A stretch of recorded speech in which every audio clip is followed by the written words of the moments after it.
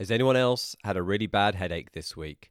Boy, my head is hurting. No, it's not because I've recently had my second AZ dose. My left hemisphere is hurting from statistical overload. My right hemisphere is hurting from a condition you've probably not heard of before. No, it's not CVST. This is IIPA-STC GPARIR, or better known as I-PAST GP area. This is, of course, a rarer and more serious form of the I-PAST GP, which stands for the Information-Induced Patient Anxiety and Subsequent Telephone Contact with GP, a condition which, of course, we're all very familiar with for many, many years. But this adds on the extra twist at the end, area, of course, standing for A&E referral inevitably resulting. This difficult syndrome does not just affect general practitioners and general practice clinicians. No, this has now also started to affect hospital doctors, particularly those based in accident and emergency departments. Management of this condition is quite tricky. It usually involves a prolonged telephone conversation with a patient, followed by a tetchy prolonged conversation with an A&E specialist, followed by a sense of general disappointment and 2 paracetamol. For resistant cases, the Royal College of Radiologists initially recommended that every single person gets a head scan, although that recommendation has been subsequently removed and been replaced by the addition of 2 ibuprofen or 1 glass of wine. Just when you thought things couldn't get any more crazy, this is still the COVID pandemic. It's Friday, the 16th of April, and this is the Hot Topics podcast.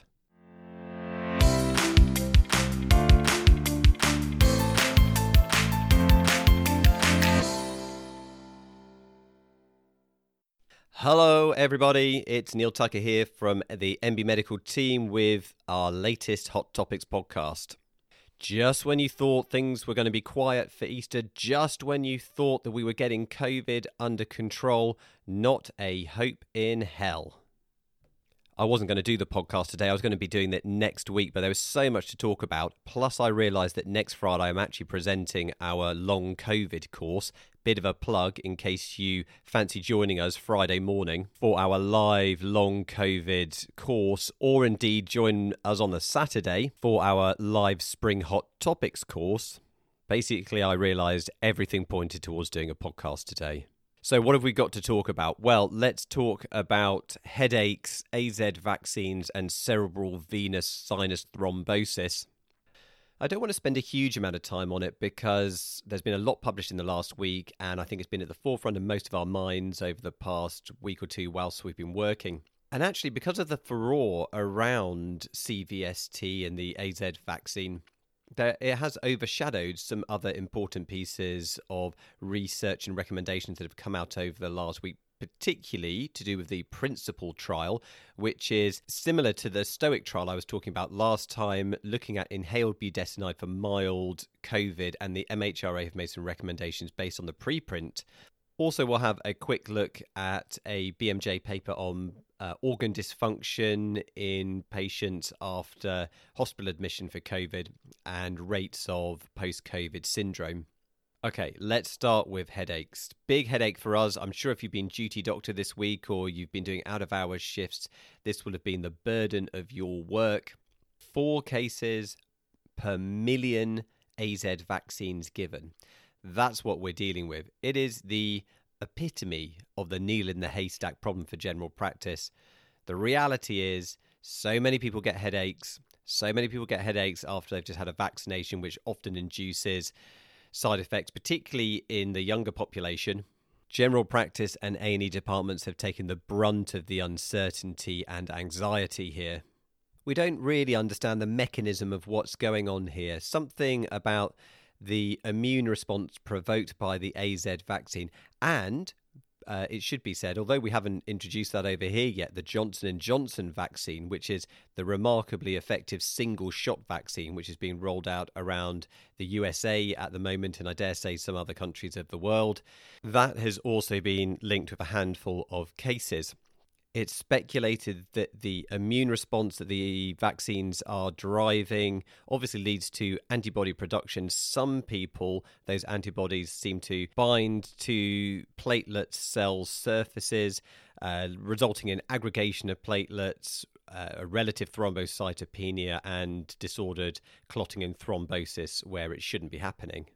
The number of cases is small. So this is 79 that has been reported in the UK. That's out of 20 million plus vaccinations given.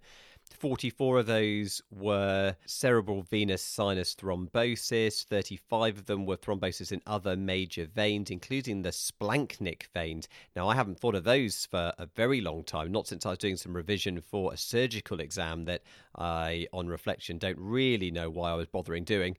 Thrombosis in your splanchnic veins could result in abdominal pain, but never once in my 10 plus years of being a GP now have I seen a single person with abdominal pain where I thought to myself, well, this could be splanchnic vein occlusion, I suspect.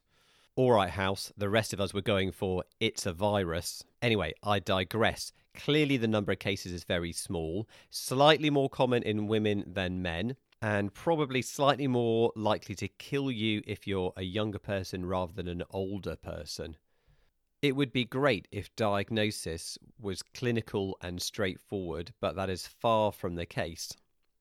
Most of us will have never seen a cerebral venous sinus thrombosis in our careers. They are normally very, very rare. I won't go into all the details now, but Simon Curtis, my boss at NB, has done a very, very good blog on the ways in which it may present. Go on the nbmedical.com website, and on the home page under the blog tab you'll find it there. So, of course, it causes intracranial pressure increase, and so you may well get symptoms and signs that you would expect with that. So, progressive headache, visual changes, tiredness, nausea, a postural component, focal neurology as well. But as is so often the way, patients may not have any of these. Headache is extremely common, present in probably 90% of people. It may be the only feature, and they may have nothing else. And it may not fit into that neat box of what you would expect with raised intracranial pressure. Focal neurology occurs in about 40% of patients, so the absence is not reassuring.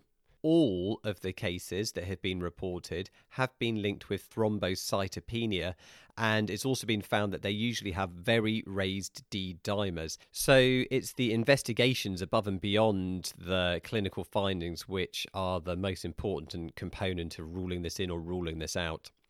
So national recommendations suggest that patients need a full blood count, a clotting screen, and D-dimers where there's any suspicion, and that this needs to be done in a rapid fashion. So it really means that we can't effectively assess this in primary care. We certainly can't exclude it.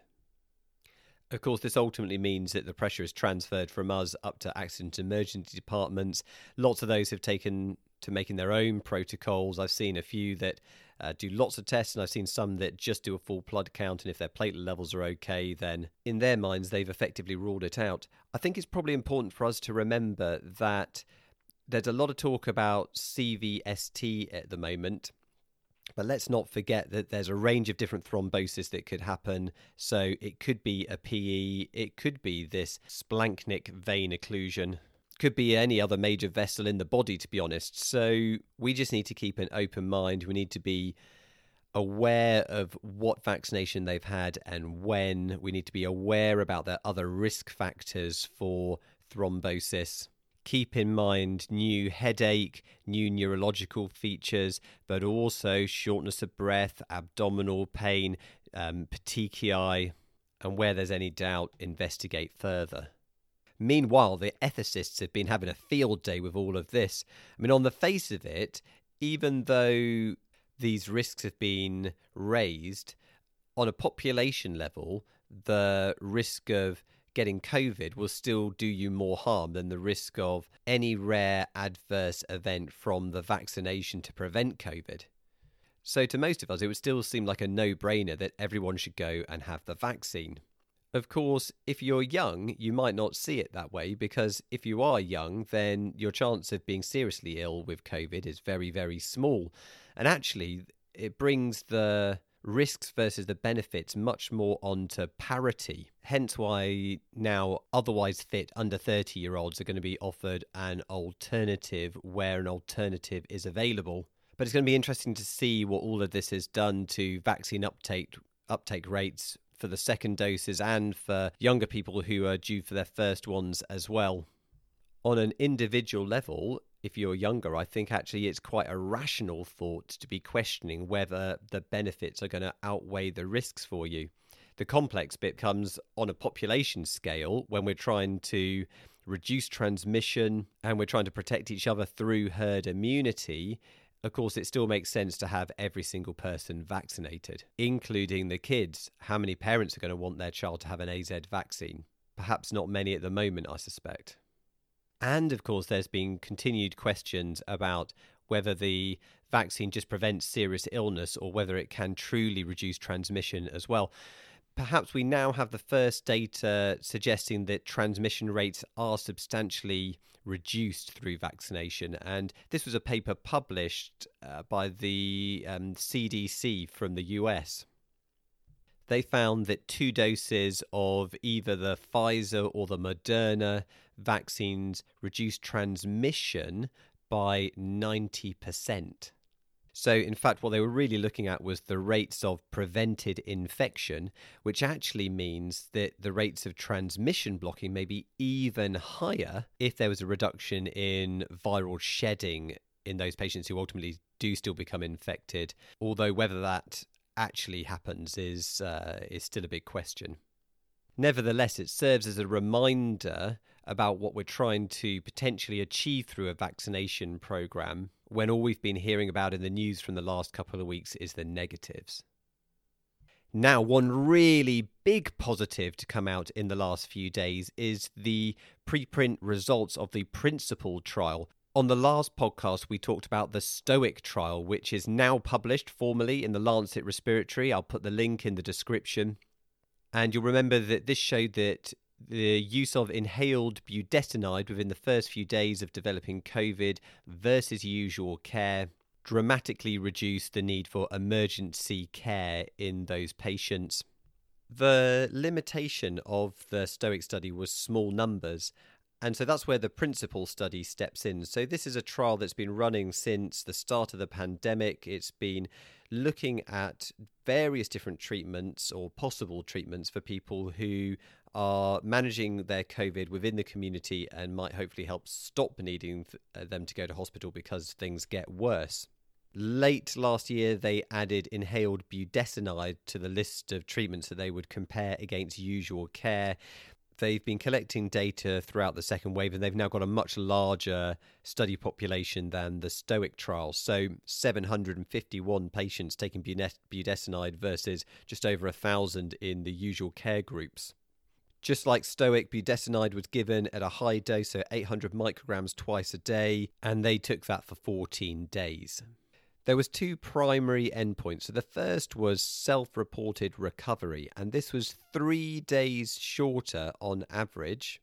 The second primary endpoint was rate of hospitalizations, and here there did appear to be a decrease. So 8.5% of participants receiving the active treatment were hospitalized or died versus 10.3% in the usual care groups. So about a 2% difference. However, this finding didn't reach statistical significance, and despite its size, the trial is just a bit underpowered to provide clarity on that. However, this is just an interim analysis, and there is some more data that's still going to be generated out of this over the next few months. So watch this space. Off the back of this and the STOIC trial, the MHRA has made a recommendation that whilst we shouldn't be using inhaled budesonide as a standard care, it can be considered off-label on a case-by-case basis for symptomatic COVID-19 positive patients. Now, the rub here is that the Principle trial was always aimed at older people, so they were recruiting patients 65 plus or age 50 with associated significant comorbidities. The STOIC trial, meanwhile, had a generally younger population, but the MHRA has only made this recommendation for this older cohort following the principal study participants. Of course, we're all individual practitioners. It may be that if you have someone who's younger, symptomatic in the community with COVID, that you decide inhaled budesonide might be something you want to prescribe. But currently, as it stands, it's only the older cohort who the establishment will have our back for. Nevertheless, this is still more good news for our community-based patients with COVID. It is a genuine treatment option that may modify the disease process, that may improve their outcomes both in the short and long term. And I think we should be very, very positive about this. More studies looking at the role of inhaled corticosteroids are underway. Probably they're going to be publishing fairly soon as well. If these confirm the positive results, it may well be that we are then given more freedom in a wider age range of patients. Okay, last paper of the day, and this was a BMJ retrospective cohort study published a week or so ago on post-COVID syndrome in individuals admitted to hospital. And I raise this because there's still clearly a lot that we don't know about long COVID or post-COVID syndrome as it's officially known. But we've all got patients who have got enduring problems thanks to COVID. This paper does not provide us answers as to why or indeed what to do about it, but it does just highlight the scale of the problem. So this is data from almost 50,000 patients, mean age 65, just over half of them were male, who had been admitted to hospital because of COVID, and then they were matched to other patients who had been in hospital over the last 10 years who did not have COVID. The average follow-up was for 140 days, so we're getting close to 5 months here, aren't we? Almost 1/3 of patients needed readmitting. Over 1 in 10 died after discharge, and that was 4 to 8 times greater than the matched control group, which it didn't go into more detail about, but does make you wonder about the risks of prolonged hypercoagulability, thrombosis, cardiac events, and so forth.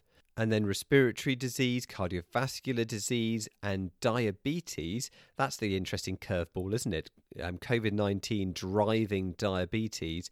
All of these were substantially more common in those who had COVID-19 compared with those who hadn't. And interestingly, even more so in the younger population, so under 70, and also in ethnic minority groups.